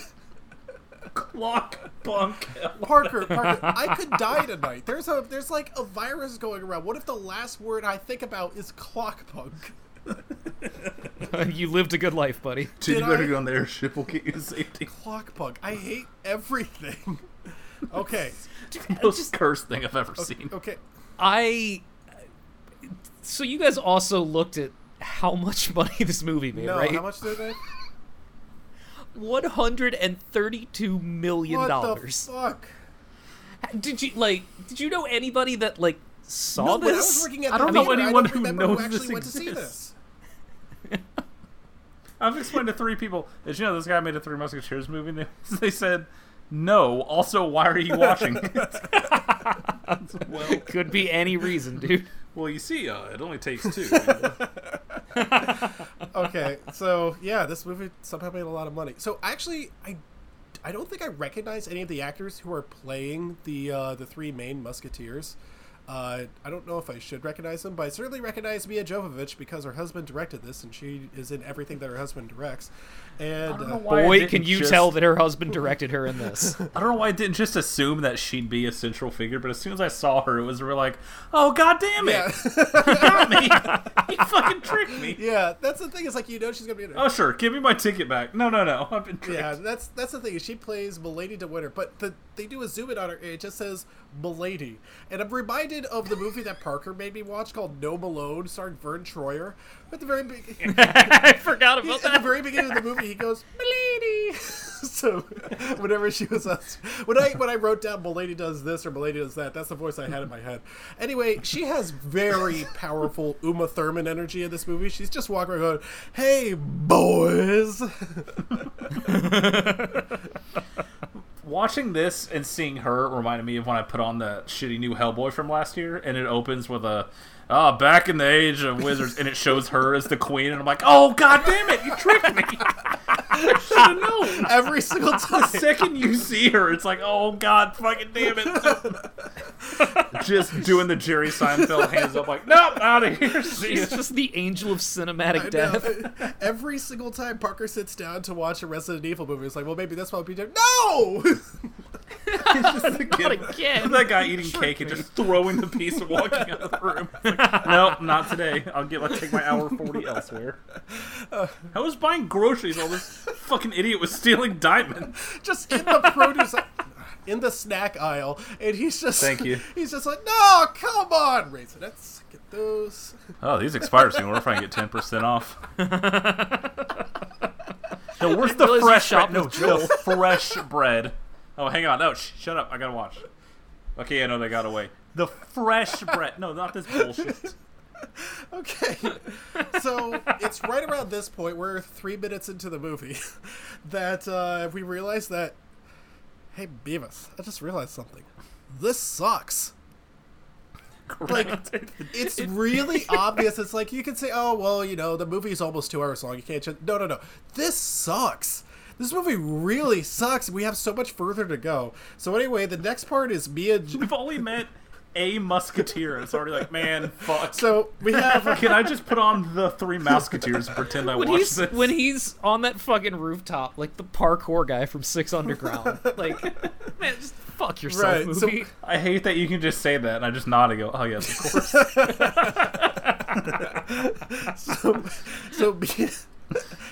So Mia Jovovich is like running in slow motion in the perfect way to bounce her cleavage as she's dodging these Indiana Jones kind of traps, sliding on her kneecaps like she's Gary Oldman, and just avoiding all the traps to get the.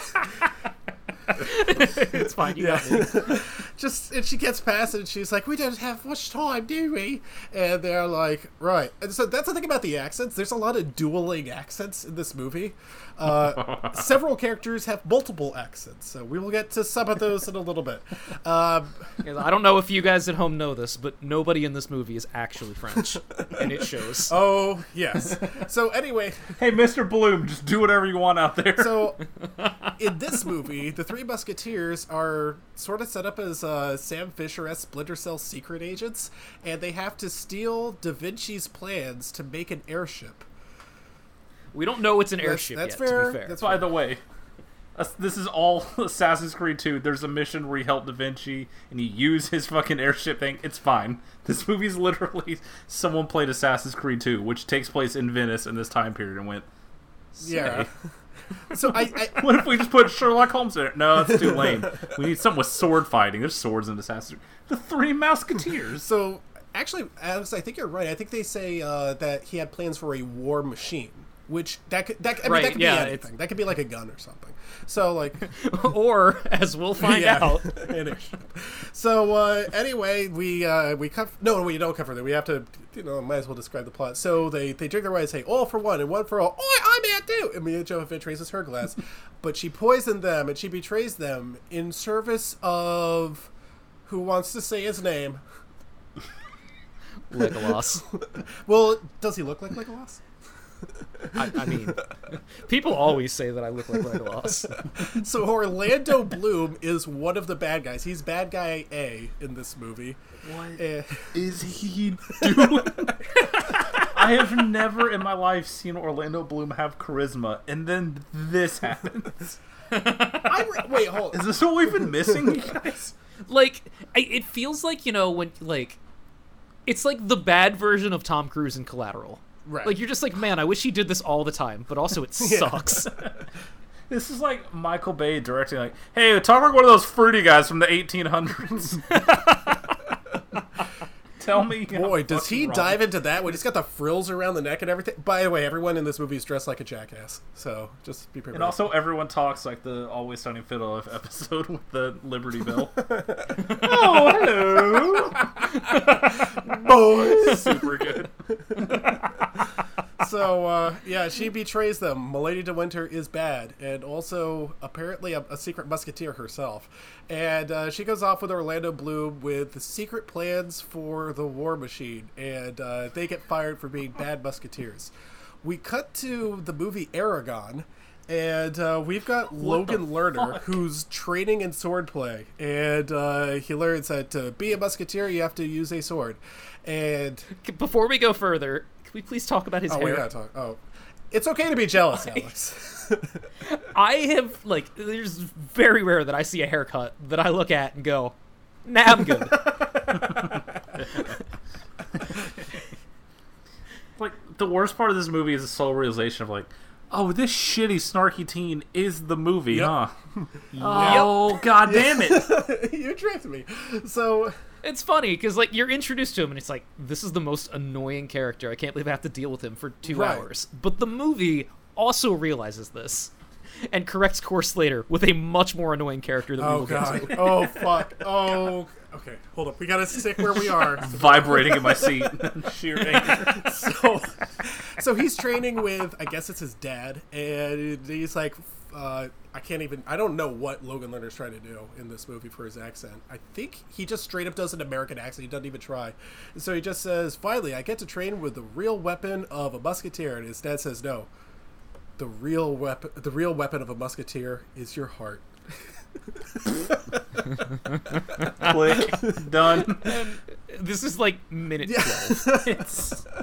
We're already at this saccharine bullshit. Yeah. The first 20 minutes of this movie were a struggle. That's supposed to be like something that the Correct. love interest says to you at like the denouement or something, you know? It's like, that's the real reason you're able to save the day. Now you can pork me. But no, that's what his dad says to him. So anyway, he travels to the land of Arendelle to go rescue Rapunzel or whatever. And the first thing he does, you guys ever see A Fistful for Dollars? Because Paul Wes Anderson did. So he just tries to rip that off. It's the most embarrassing thing I've ever seen in my life. Parker, I don't know if you've seen A Fistful for Dollars. It's the insulted my horse thing. Oh, That is word for word from A Fistful for Dollars. It was hitting me. I was like, I know this from somewhere. But then instead of Googling it, I just tried to focus on the movie, or else I was never going to get through it. It is so fucking Excuse annoying. me. If I closed out of that tab, this podcast wouldn't be happening. Excuse me. Mads Mikkelsen wearing an eye patch.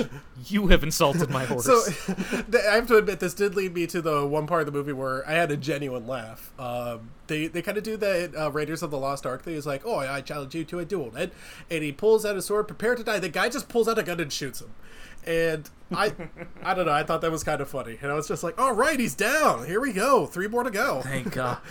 I was also very relieved when he got blasted. But Don't worry. Milady de Winter comes up and says that he's too much of a pretty boy to kill. So here's my hanky, and go into town or do something. So Mads Mikkelsen, when you just like zoom in on him wearing an eye patch and his fucking Carmen Sandiego hat, I knew that I had been tricked by my good friend. This whole movie is just a series of Parker being hoodwinked and bamboozled.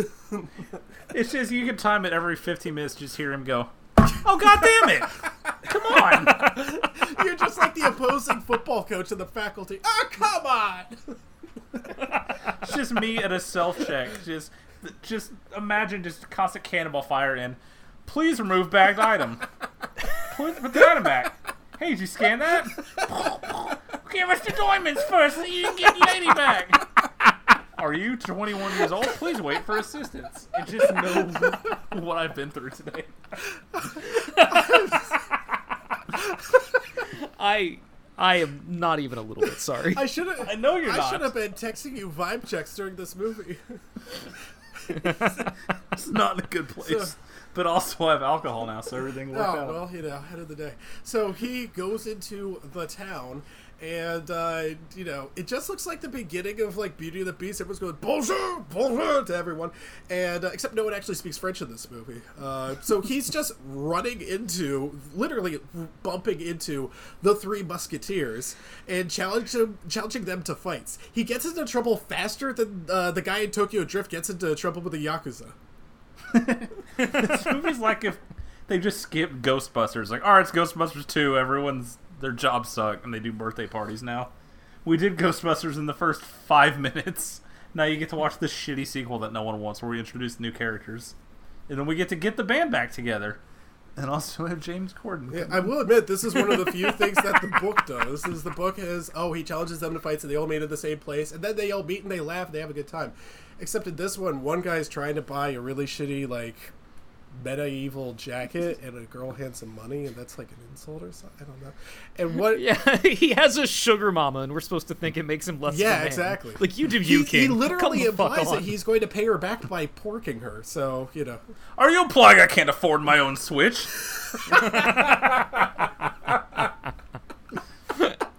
Okay, so one of the last one, Aramis, is now apparently a cop. He got demoted from musketeer to police officer, and he gives his horse a ticket for pooping in the road.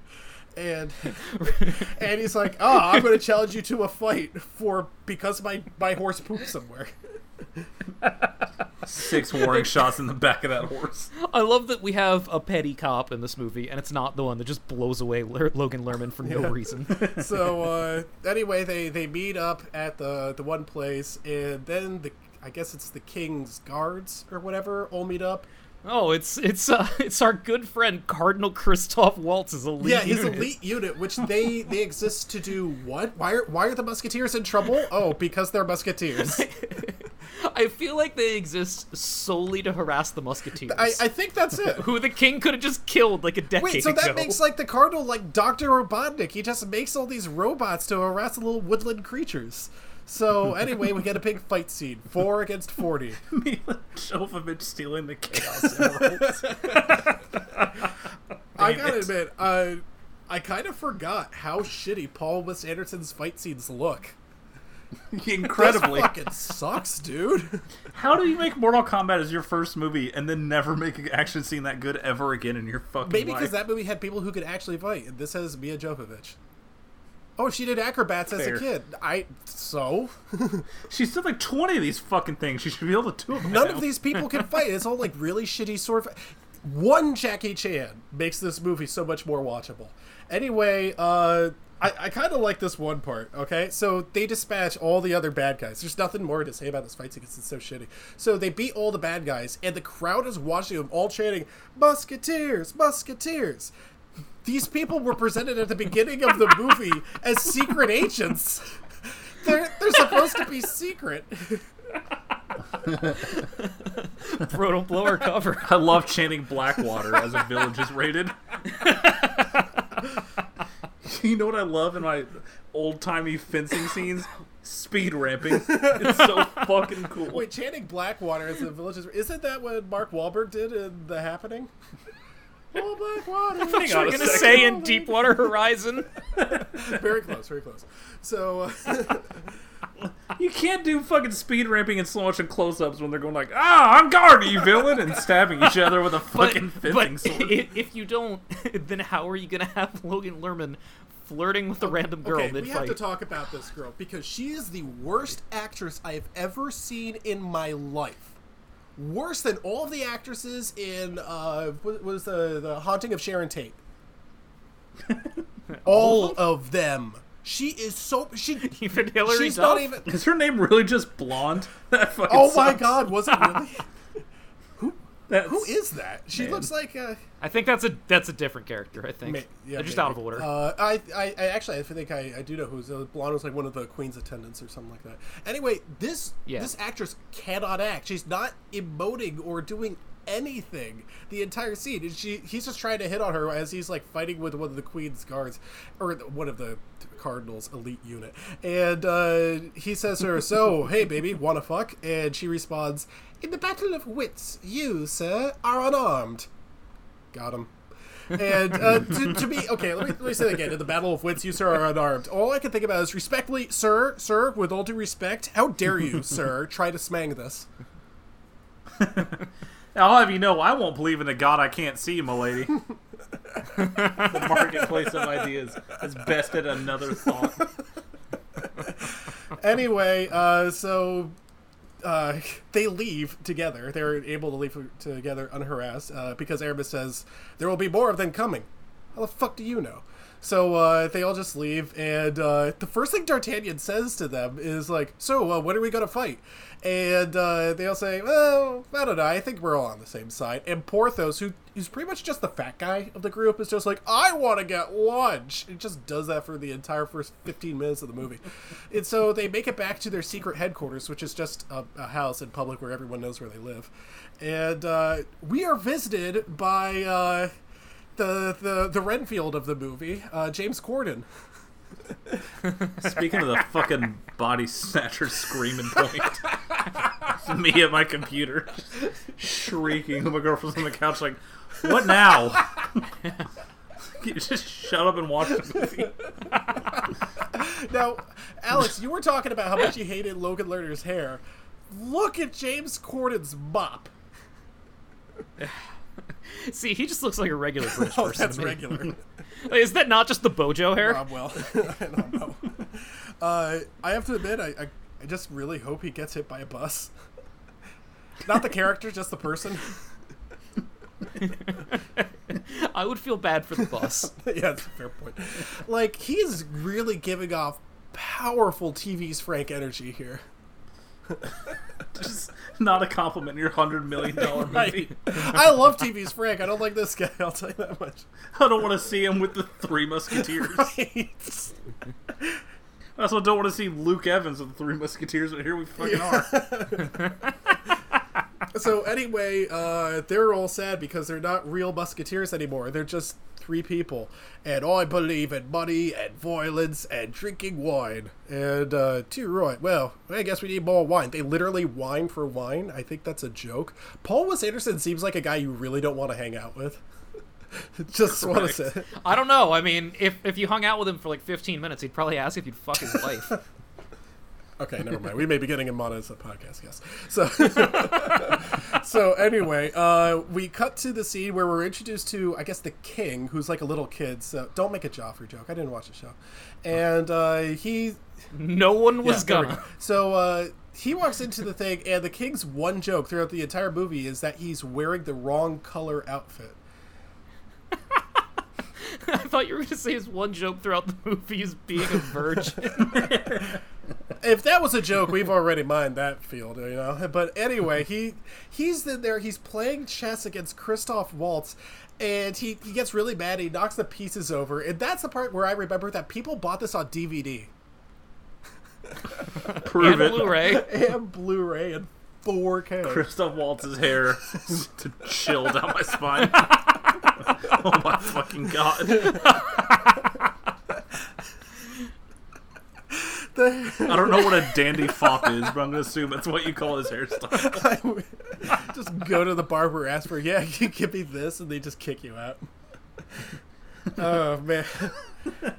I want to be the guy that steps in dog shit in a Mel Brooks movie. Coming right up! There you go.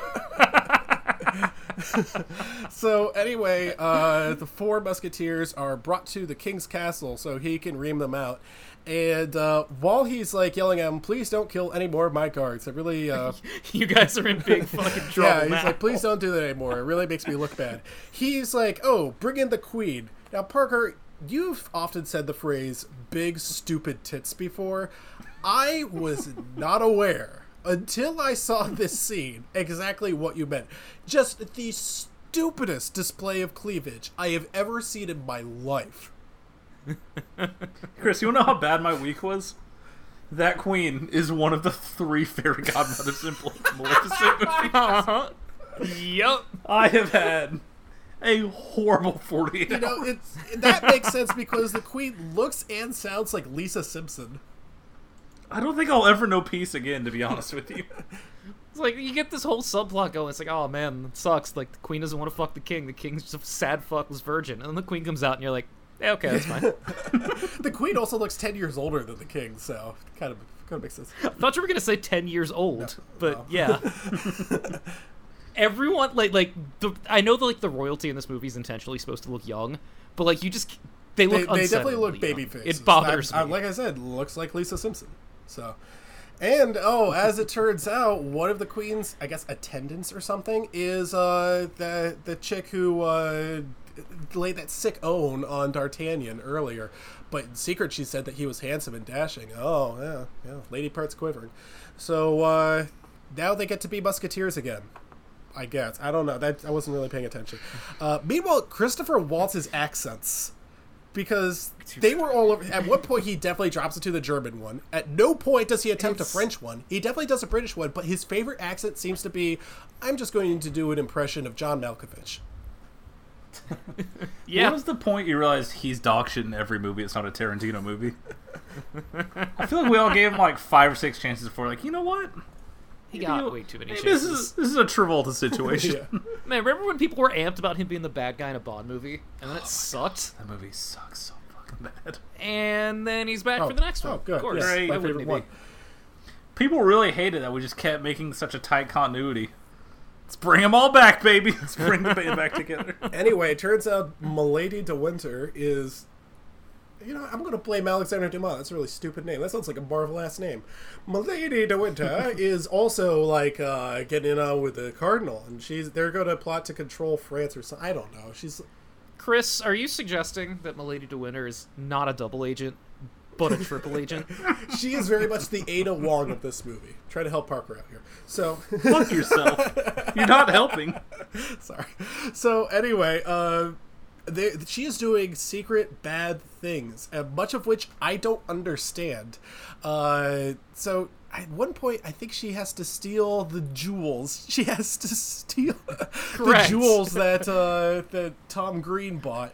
And Would you would you like me to explain why she has to steal the yeah, jewels? because I think if I explain it, I might get something wrong.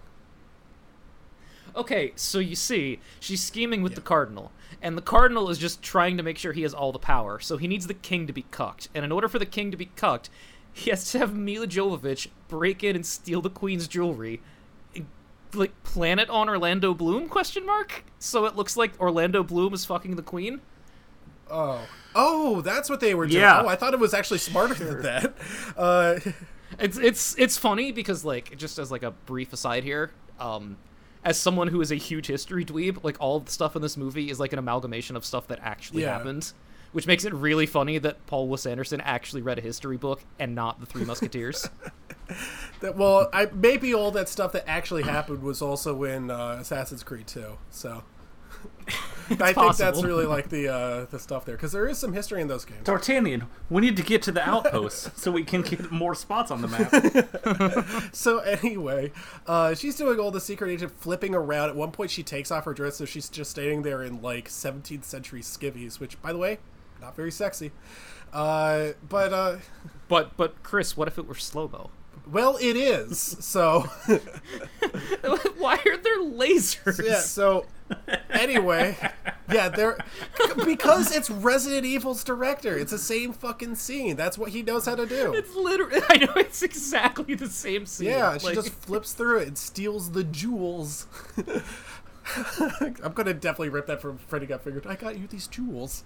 Anyway, so they take the jewels, and meanwhile, Orlando Bloom just crashes an airship into their little front yard party. Like, there is no illusion to the idea that there's an airship. that's the thing. Coming. It's like they're just hanging out at the court. Like, oh no, we have all these royalty problems. they're just And having fucking they're blimp just having shows a up. 17th century orc block party, just having a good time, and here comes an airship. Alex, I know you told me. I know you told me that there was one in here. I've seen the movie and I still paused and rewound. Like, okay, surely this is not the reveal of the Also, airship. Parker, you're still here, right? You were quiet for a minute. I was just making sure. Okay, so yeah, the airship goes on, makes a big mess and everything. And then Orlando Bloom comes down and talks about how much he enjoyed fucking the Queen that one time.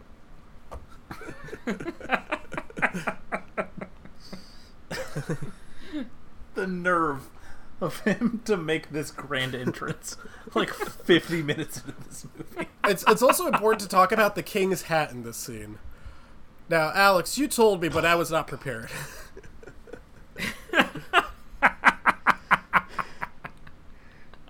Glad you had fun, buddy. Next time you tell me about these things and I watch, you have to tell me, I warned you.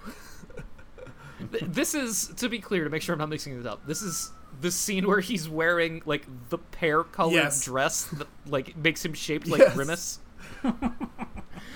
This is Okay. great because after this whole scene is done where the fucking, like, Orlando Bloom comes down and is like, I really enjoyed fucking you.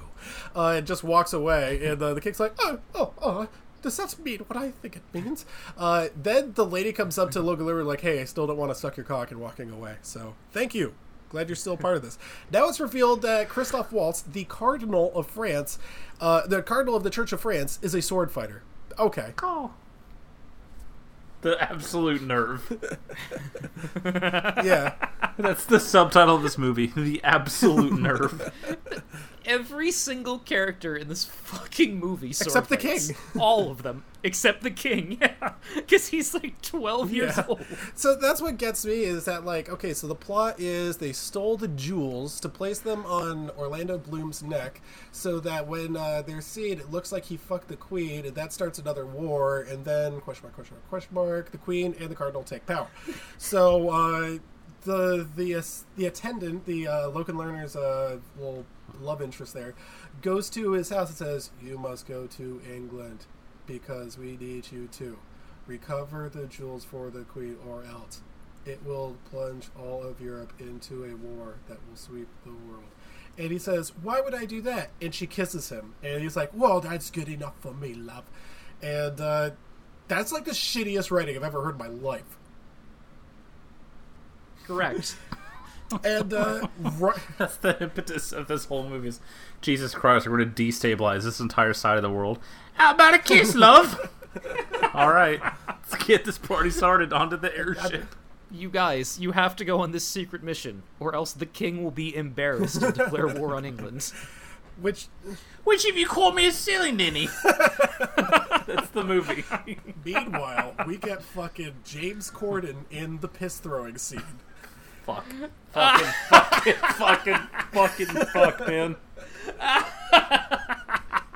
Just trying to buy some tall boys. All I'm trying to do. Make my way down the aisle, grab some drinks, maybe pick up some snacks for later, something for breakfast in the morning. I have to watch James Corden with his fucking glam metal hair throw piss out the window. He throws it right into one of the Queen's Guards' faces. Hey, sorry about that. You know he was improvising every single one of his lines. And he is so not funny. And it's so fucking embarrassing and hard to watch. It's actually physically painful. Yeah, so anyway, like I said, desperately trying to bring that TV's Frank energy, just not recapturing that magic. So, anyway, they come up with a plan, and Mia Jovovich is so dastardly and devious that she's describing their plan, and he says, okay, that's the way we would have done it, but what if we did it like this? They just do something completely different. Anyway, they capture one of the secret ones who's not one of the Musketeers. Oh no, they capture Logan Lerner's girlfriend for some reason. Why? Who gives a fuck? That's one of the things I wrote down. That really illustrates an important point. So what if she dies? Everyone else in this movie is displaying cleavage that you could lose a house in. He can get with anyone. He's a musketeer. The entire continent is going to go to war, but this woman who's been negging you for a day and a half might get killed. At one point, he asked Athos, would you give what's more important, the future of France or one person's life? I was like, the future of France! This is a numbers game, buddy! I would do this for literally any woman, though. Yeah, I respect all of you. You're all absolutely. I would take it. I would take an airship cannon for any of you. Maybe dudes don't rock. So, we need to talk about airships, okay? Fuck yes, we do, buddy. Because Milady de Winter, first of all, Milady de Winter gets captured in their airship. She's in like a little carriage ride being driven by our favorite, James Corden. Who is inexplicably still in this movie. He keeps cackling. He's literally their, like, weird musketeer house slave. But also he gets to come on this cool super secret trip to indentured England. servant for musketeers, which I thought they were already in the form of indentured service, but whatever. So he's giving her a carriage ride and he stops. Oh my god, carriage ride. Do you think RWA? Anyway, so they just... Sorry. He did nothing wrong. Anyway, so they just stop in the middle and she's like, I want you to keep moving. And he's just like, oh, I'm sorry. Don't you seem to be getting a bit lighter? They just When he shriek cackles at her, and then we pan out to see the carriage being lifted. I had finished buying my groceries. I was sitting in the driver's seat, had not turned the car on yet. I almost just did the end of drive. I almost leaned my seat back and just fucking died on the spot. I felt so weak. Like one of those old guys in one of those Disney movies, like the crazy inventor guy who's getting lifted. He's the Wizard of Oz. I don't know how it works. Goodbye, folks. It's the fucking plane guy from The Mummy. Right. It's like literally that character. I like that. All right, let's be nice. I like that. But anyway, so she pulls out the secret compartment with all of the guns and stuff, and I'm like, oh fuck yes, shoot him through the thing, right between the eyes. Just come on, bang, and it's done. Like, there's no reason not to, you know. There's Correct. He's not gonna, if the driver dies, it's not like the airship's gonna stop moving, or you're gonna get a game over, or you're going to desynchronize from Assassin's Creed 2. Like, it's fine, we don't have to deal with him anymore. But no, he stays alive. Meanwhile, she's up on their airship, and they kidnap her, and they're like, take off the jewels, and she's like, you want me to take off right there? Fuck off! And she actually jumps off the airship, and I'm just like, I just know that she is like a 17th century parachute or something. She does a full-on "see you later, shitlords" and just dives off. See you at the end And of the movie. meanwhile, Aramis and Athos are just like, it's kind of nice because like she went out on her own terms and she did it so that I wouldn't have to kill her and I would never be able to live with myself. I'm kind of in favor of it. Boy, I miss those titties. So, God, I almost went out on my own terms in this movie about 4 times. meanwhile, a second airship shows up. My fucking God. Alex, you said an airship was in this movie. I said Did more you? than that, but I don't mind when you guys I don't was listen to me. listening. It actually makes I these was better. listening. I just forgot that there were multiple airships, and there is in fact an airship fight in this movie. Like it's fucking Correct. Skies of Arcadia. You say fucking an plot- airship fight as if it's not the entire third act of the movie. Our entire movie is building with this stupid convoluted necklace plot to just fucking sky balloons blowing the shit out of each Two other. zeppelins going back and forth shooting cannons. The only way this could have been better is if it was 2 humongous biplanes. Oh yes. Imagine me just like grocery bags under my arms, carrying my phone in front of my head, walking up the stairs, as fucking Logan Lerman and Mads Mikkelsen are yelling at each other on airships about a necklace. I'm trying to not trip because I'm on the 3rd floor here. Oh, give us a necklace. Oh, then you give me the girl on the why should you send me the necklace? No, you give me the necklace. Home. Good news, I've had a terrible day. Let's eat. So I was thinking maybe ring a tune tonight. You want get away from a cannonball. Or a meal for a king, I do. So anyway. I'm the Virgin Boy King. Anyway, he... Wait, where is he? I don't remember what happens, how he gets from here to there. But at one point, he's battling Mads Mikkelsen on top of the cathedral with a sword fight or whatever, and he kills Mads Mikkelsen. And he's like, that's for insulting my horse. And I just forgot that his horse is even in the movie. Like, why would you be like... When he said, you insulted my horse, I'm like, oh, that horse is going to be really important. He's going to do really cool horse tricks or something. The horse doesn't even have a name. That Who do you horse think's is flying one the strike airship? away from Devil's Island. What if the horse was Or, steering? the horse is in 3 scenes and commits 2 crimes. One of the crimes is pooping.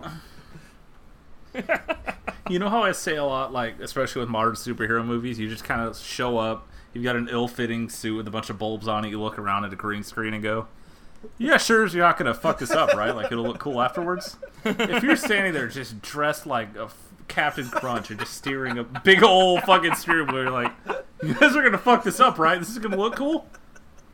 Paul W.S. Anderson, you wouldn't skimp out on the effects budget, would you? I'm not familiar with your prior work, but this ship's going to look real cool, right? This storm, it's going to look real sick. Guys, Awesome. guys, it's okay. He's obviously got some pull. He got Christoph Waltz for this movie. What could possibly go wrong? Our favorite. And Mia Jovovich. I mean, she was in a whole bunch of other movies. God, she's awfully close with them. I think maybe they're dating or something. How'd you swing that? Anyway, so that was one battle. Is there another battle? I don't think there's another battle. We will get to the end. I'll get to that in a little second. So the movie just keeps on going. And finally, Logan Lucky gets with his girlfriend, and they kiss. They have a tepid embrace of some sort. And the Pope, not the Pope, the Cardinal's like, hey, would you like to join my elite unit? They're like, no, we're just happy being us. And here's the 4 Musketeers. And there is a sequel tease right before the other sequel tease. He's like, you will wish that you joined my forces. I'm like, oh boy, I can't wait for Van Helsing Part 2. I mean, 3 Musketeers Part 2. It's great. Like, it's worth noting that the only person that dies in this entire fucking movie is Mads Mikkelsen. So the idea of a sequel to this movie is literally just like all the same characters and like also probably like Jason Momoa or something. That would be... Orlando Bloom, clear that schedule. Oh, big shot. Thank you for saying Jason Momoa, because of course we forgot when Logan Lerman's freed and jumps on the airship and he says, permission to come aboard. Right. I did forget that. I forgot about that. So, everybody said James Corden's coming back for the sequel. Holy shit. Shut the fuck up. He's gonna be like, Can we kickstart the he's gonna be sequel to the new this? king or No. something. Like, somehow, like the paperwork gets like mixed up, and he's like, "Oh, I don't know how I became the king, but oh, it's so nice to be king, isn't it?" Finally, everyone's waiting on me and bringing me wine. This is the life, ain't it, love? Actually, no. If it was a British movie, he'd be the queen. Okay, so we have to get to. And there's really not. I thought that like 8 times since I was Every watching this. fucking time. Just a little voice in the background. So we have to get to now. We've watched a fair amount of Marvel movies on here against our will, but one of the things that they usually have is they would have like a post-credit scene. Some of them will have a mid-credit scene for people who don't want to wait around. This movie has a pre-credit scene.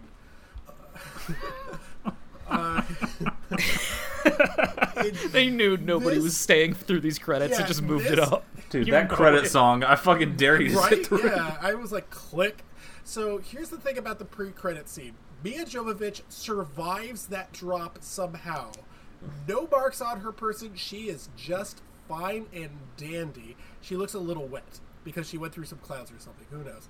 And she's on an airship with, who could you guess, Orlando Bloom, who's also okay. And he's like, no, you and me, we're going to work together to take down the Cardinal once and for all. Zoom out. I have never seen so many airships in my life. If you had taken a picture, first of all, I want to get this as like a picture and like make it like a poster or something, and put the Three Musketeers underneath it.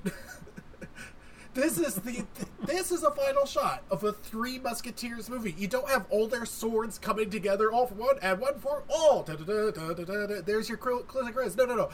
Here's 50 fucking airships. Three Musketeers. That's what it's all about. What would the sequel even be? How do you stop that? Well, they figured out a way to stop all those airships at the end of The Rise of Skywalker. Oh my god, his horse is gonna come back. I hope they don't insult it. God damn. Aramis, you and I have formed a dyad. We have to stop the Cardinal. Netflix, I know you're listening right now. The first one made $132 million. Just throw all of that at a sequel and people will watch it. We're not doing anything else. The Correct. Three Musketeers 2. Oh my god. This movie really does have just about everything. Like, it's a stupendously stupid movie. Like, just absolutely asinine. I don't know if I'd go so far as to call it a pleasant, enjoyable watch. Like, I don't know if it works as a good, bad movie. It's really just a bad movie. Because, like, no movie that has James Corden in it can really be all that good, bad. Like, maybe Cats, but that's about it. But, oh my goodness, it just gets dumber. It's really like, one of my favorite examples of, like, bad Hollywood blockbusters. It's like legitimately just a Stained song away from being the worst thing I've ever seen. This is a movie legitimately for nobody. Anyone who's like, oh, I'd love to read The Three Musketeers is like, oh, sick, Paul W.S. Anderson. I love Event Horizon. There's no crossover. It is two completely separate circles of a Venn diagram. This is a movie that does not exist. If you do not sit down and watch it, you're not aware that it exists. It's like Hotel Artemis. Like, weren't a bunch of people in that one movie and that director like, nah, that can't be real. If a movie like The Three Musketeers existed, surely I would have heard of it. Nah, that can't be real. You're just misremembering it. That's just the Mandela effect. Oh, okay, now, I want to, before we stop recording, please keep recording, I want to talk about what we could watch for our next movie. Now, Alex, I'm sorry to hear you went back to work at the casino, right? I have been bumped back to start by life. I'm really sorry. That's really hard times. But you know, it could always be worse. It's about to be worse, I know. Speaking of airships, what if... No. Alex, what if you were stuck working on the money plane? I'm so God happy damn, because I was just going to watch this anyway. That was what I was watching tomorrow morning if I had a chance. I've heard a couple things about this, and this seems like it is everything that we need. Correct. I saw this movie and I made the money face. So If we were recording this on Tuesday like normal, I would have a 20-minute segment Right, for you right now. Correct. Don't even. I've been it's cool so that excited. we all have this downloaded already. So next week's episode, The Money Plane. I'm looking at it right now.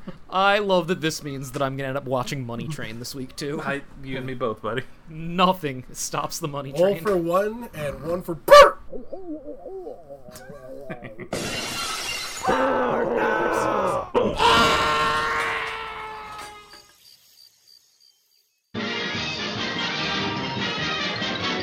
And that's the tea, sis.